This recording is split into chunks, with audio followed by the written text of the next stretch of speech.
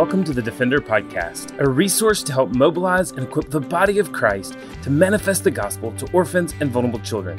This podcast is a ministry of Lifeline Children's Services, and I'm your host, Herbie Newell. Today is April the 1st, 2020, and I'm coming to you from Birmingham, Alabama. Today we are continuing our series on the Defender Podcast, looking about how COVID-19 pandemic has affected and impacted the work of Lifeline Children's Services, but also inviting you to get engaged in different ways. And so today we are joined by Carla Thrasher, who is our International Adoption Director, as well as Josh Caldwell, who's our Vice President of International Services, to talk specifically about how our international ministries and our international adoption programs have been impacted through the COVID-19 pandemic, but also to just give encouragement to any families who may be wanting to enter into an international adoption experience, and or those families who are in the midst of international adoption experience. But before we get to this interview, I want to remind you that currently Lifeline has a $500 scholarship for all families that enter into an international adoption journey. And so those are $500 scholarships that have been released from the Hope Scholarship Fund. So we're grateful for many generous givers and donors who have given to the Hope Scholarship Fund to give us the opportunity to be able to give these $500 scholarships. And while this was certainly not planned on our calendar, we decided to go and make sure that we could give these scholarships to families, knowing that there is extreme financial uncertainty in these times of COVID-19. And so if you are interested in intercountry adoption, know that through at least April the 12th, we will be giving these $500 scholarships. Apply today and we can help you get that scholarship. Or if you're a family or a partner who would like to help other families, please give to the Hope Adoption Scholarship today. Without further ado, we are joined now by Josh Caldwell and Carla Thrasher. And friends, the first thing I want to know is, obviously our international adoption programs are still open. They're still viable. Right? Even though we're sheltered in place in our homes and socially distancing, and even though there are travel bans right now, right? Things are still going on. Paperwork is still flowing and it's going on. So especially now, it's so very important that we're able to place waiting children in families, because these children that are vulnerable are getting vulnerable more and more every day. And the need is great and it's growing every single day while kids can't get into their forever family. So I guess for both of you all to give us your perspective, how has COVID-19 affected intercountry adoption, both the in-country process as well as now the process here in the United States? Yeah, that's a great question, Herbie. And thank you again for just this opportunity to speak with our families. And thank you guys for being on today. I know there are many of you today that may be listening that may be a family or that may be able to impact someone around you that's been thinking about adoption. It's still a good time to talk about starting the adoption process and those things. But, when I think about how this has specifically impacted, I kind of take a step back for just a minute to think about my adoption journey. I think about other adoption journeys that I have supported families on. And Carla, and you could definitely attest to this, that we have seen many types of slowdowns, closures, things happening in different countries around the world in a process outside of a global pandemic. Like we've been working with families for years where we've seen things that would happen in individual countries that would cause something to potentially slow down or cause something to be adjusted in the way that we do that in the moment and the way that we help the families there. So we're working in an experienced area from that perspective. Obviously, this is unprecedented that this would be a global pandemic, meaning a lot of our countries affected at one time. But we have an amazing team that is able to come alongside our families and help give them updates. And I think one thing, just to be really upfront about it, that has come from that has directly impacted the adoption processes through COVID-19 is our staff. Our staff is working remotely. They're working at home, but we're really working to communicate well with our families. So communicating well with our families, as well as trying to communicate well with the countries in which our families are adopting from, because each of those countries are communicating in different ways, and just looking at that. So communication has changed, but we're really working hard to communicate well with our families. So that is one thing that has directly impacted through this, is the way that we are communicating to our families and the way that we're receiving communication. That has definitely slowed down a bit, but we are also still receiving that communication. And it's a time that we're working hard to continue to get that communication.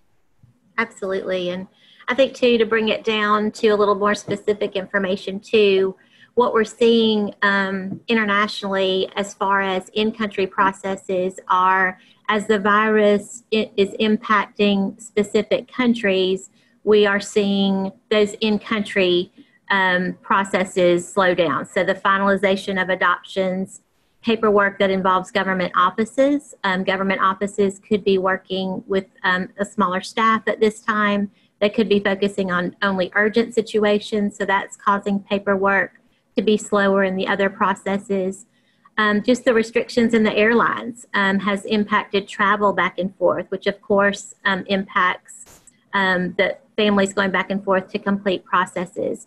Stability in country. It's really important to us that we are still considering best interest of child and best interest of families before we would send a family to a country. We want to be sure that we can support you as far as hotels, as far as, places where you could eat or have food that would be available to you. We're also the quarantines on both sides, making sure that families understand if you are able to travel to countries, there's a quarantine possibly in the country where you're traveling, but also then possibly when you return to the U.S. that could impact what your process looks like, the expense of your process, time away from work and time away from your family. And then on the domestic side, just what we've seen just in the past couple weeks as the United States is now experiencing the impacts of COVID-19, we've seen a slowdown just with NBC, just the fingerprinting process specifically. We've seen some consulates on U.S. soil that are limiting hours, impacting being able to get visas or authenticate paperwork. Just kind of a slowdown with government offices mostly. But just to reiterate what Herbie and Josh have both said, the need is still great for families to be coming into the process and pursuing the children that are waiting. The first part of the process, home studies, things like that, clicking along, education, you're able to do your education, completing the paperwork necessary in the preliminary processes. So we are seeing that probably the first 3 to 6 months, there would still be plenty that we're able to do and get under our belts towards the culmination of the actual finalization of an adoption before families would be impacted. Yeah, and I think even as we talk about that, we know that right now Lifeline has at least 4 families that are impacted. They're in countries. We're servicing those families, loving on them and caring for them as they shelter in place where they are. Also, certainly, we know that we have over 25 families who are waiting to travel to go get their children. And so there are a lot of difficulties that this is presented, but I love what both of you have said. Mm-hmm. Unfortunately, the world is riddled with issues, and a global pandemic is something that affects the whole world. But these are not issues that we haven't had to deal with before because of a global pandemic. What do you guys see as the process going forward? Do we believe that this is going to stop intercountry adoption? Do we believe that there's a process that's going to go forward? If a family were saying, hey, I still feel led, I have the ability, the capacity to provide a home for a child, is this still viable going forward? Yeah, that's a great question, Herbie, because, when I think about I think, yes, international adoption is going to continue to move forward. Actually, and I say yes very confidently because I know just a couple of days ago, very specifically, that we matched a child with a family in India. I know we've seen paperwork come back from China, and we've been able to send dossiers to countries and those be accepted. We've seen families be able to work on their visas while they're in country. So even in the midst of this, we are still seeing parts of the process moving forward, and we're actually able to see some of that happening even today. But as we look over the next few weeks and few months and into the fall, I definitely see over the next few weeks and few months continuing to see some of these parts of the process be able to move forward. And I definitely think we'll be able to see the process of international adoption moving forward. And we are working hard to continue to improve processes during this time, as well as communicate really well about future processes with these countries and helping give them updates when they're asking us during this time. And it's really helped us to allow us to open some lines of communication to even talk about how to do things more efficiently and effectively in the future. I think China's been a good example of what we can anticipate going forward. That's where the virus began, the epicenter, of course, as you guys know.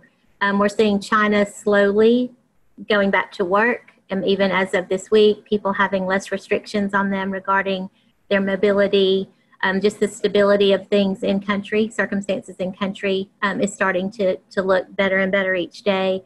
I think from here, what we're going to see is we're going to see countries watching to see what happens around the rest of the world, as far as maybe not even if the virus has decreased in their country enough, they're going to watch and see what numbers look like in other places before they would invite people that could have been exposed back into their country. But after that, I feel like, as Josh has said, the need for international adoption and in-country processes themselves have not been affected by this. It's strictly been more related to travel and people coming and going from different places all over the world. Yeah, and so really, even as we talk about that, what are some ways that the Lord has allowed us to continue to lead and guide families during these times, like with encouragement and those types of things? And what are we prioritizing right now with families? Yeah, I'm going to jump in here. I've been so proud to be a part of Lifeline at this time and to be leading Lifeline families. From the moment we started seeing what was going to happen, first on the China side, and then as other countries were impacted, we really looked at this like an opportunity to spread the gospel and to see the Lord be glorified. It was really encouraging to see families be able to put aside, processes and that have been so important, and just anticipating travel and all of those things. It was really encouraging that they were able to see this was something so much bigger than even their own adoptions, and to jump in and pray for our teams in country, and to pray for waiting children, and to pray for hurting nations. And then we saw families give towards providing supplies for countries. We sent probably over, I don't even know at this point, maybe 10,000 surgical masks to Asia. We sent hand sanitizer. We provided air purifiers, just whatever we could do initially. And those families have just continued to be an encouragement, not only to each other, but to our team, to families now that are coming behind them, experiencing the same types of trials and storms. And I have just so appreciated that we've been able to keep our focus on just this being an opportunity for the rest of the world to see the Lord, and to see how Lifeline really wants our focus to first and foremost be spreading the gospel to the nations. And aside from this being a pandemic and impacting so many people in negative ways, it has been great to just be a part of watching the Lord work in our team, in our in-country team members, many of them who are not believers, who maybe for the first time are willing to listen to us, talk more about the Lord and the gospel, are open to reading Bible verses with us. It's just been really an encouraging time, just despite, what is actually happening. Yeah, that's just an awesome testimony, I think, Carla, to our staff and to what we're seeing them be able to support families well. And just a couple of quick testimonies of families supporting other families has been really pretty awesome to see. The prayer that we've seen on social media for families wanting to pray for each other, families that may be in country or families that may be waiting, past families and current families coming together to pray for each other, and then allowing our staff to join in together there. It's just been really, really awesome to see us being able to be a part of that. And as far as leading and guiding families during this time, Herbie. I think it's just been really a good opportunity for us to be able to continue to focus on what the Lord is doing and His might, His provision, and His way forward. And I really think we've been able to be able to share that with families, that we are relying on Him, we are trusting in Him, remaining faithful, and that He is provider. And through all that, we're going to continue to honor and glorify Him. And so being able to help lead and guide families to point them to Christ has been our main focus there. Herbie, we have a core group of about 10 families that they're on week 9 of waiting to travel. These are our China families that were first impacted. And it was really interesting just to watch over time. At first our response was, we're going to jump in like superheroes. We're going to do whatever it takes to get families to countries and children home. And then it was interesting just to see how the thought processes move towards, this is going to be in the Lord's time, and it's going to be His perfect time for families to travel and bring children home. And how families just really latched onto that and started saying the same things to each other and started saying the same things back to our team. And I'm a mama myself, and if somebody, 9 weeks to be separated from a child that you consider to be yours, that you love already and you can't wait to hold, that's a long time. And just to see these families just be as patient as they've been, and to just know that the Lord is holding all of this in His hands, and to be okay with that. Yeah, so even as we close, what are some of the ways that we have seen the Lord just continue to work amidst this global crisis? How can people help? And if folks do want to enter into the adoption process, what would those next steps be for them to do so? Yeah, we've definitely seen the Lord at work in the midst of this global crisis. We have seen our partners that are in our adoption partners. We've seen them reaching out to their communities, which has been pretty amazing. We've seen people reaching out to our adoption partners and caring for them. We've really seen kind of a global church focus of the Church of Jesus Christ caring for each other. And I think that has been something the Lord has put on people's hearts and lives for them to be able to do. And so that's really been an amazing thing to see what the Lord has done through there. And I believe that people can help. We are continually in need of scholarship money for families. We have the Hope Adoption Fund, and if people would like to give and donate to that, we would love to be able to help more families through scholarshiping them to help them move forward in times like this. Financial things do become difficult, and we want to support them, and your family could help another family through donating to the Hope Adoption Fund. If you're interested in that, you can go to our website, lifelinechild.org, to learn more about how to give to the Hope Adoption Fund. And if you're out there and you're interested in joining the adoption process, or you know a family that is interested in that, every Thursday we're having webinars right now, really encouraging families with what are the steps in the process. So you can go to our website, lifelinechild.org. You can actually go to our Facebook page is one of the best places. You can go to the events on our Facebook page, and they're all listed there, all the webinars, and you can find out more information there. And we would love for you to fill out a pre-app or point someone to the pre-app on our website as well. That is the best first thing to get started, so that someone can call you and someone can set up a time to talk to you about international adoption. So those are ways that you can get involved. And if you're interested in moving forward, don't forget about that scholarship that is available right now through Easter as well. Mm-hmm. Well, guys, I really appreciate it. And certainly I'm grateful for everything you guys are doing, as well as our team is doing to continue to reach out and to care for those who are overseas, those who are waiting for their children. And certainly, as I'm sure you can tell from Carla, our team understands the complexity of this process and the emotions that are involved in this process. And we are grateful for all of the families who have joined into this, and just pray that many families and many children will be reunited with families and will come into families even through this pandemic and this time. And so if you want to get engaged more with what we're doing through our intercountry adoption programs, again, you can always go to lifelinechild.org. Thanks, friends. Thanks for listening to the Defender Podcast. If you enjoy making this podcast a part of your weekly routine, we'd love for you to take a moment to subscribe, rate, and review the Defender Podcast to make it easier for more people to find. For more information how you and your church can partner with Lifeline, visit us at lifelinechild.org. If you want to connect with me, please visit herbienewell.com. Follow us at Lifeline on Facebook, Instagram, or Twitter by searching for Lifeline Child. You can email us directly at info@lifelinechild.org. Beloved, will you allow God to use the gospel through you to impact the life of a child? Please contact us because we are here to defend the fatherless. We'll see you again next week for the Defender Podcast.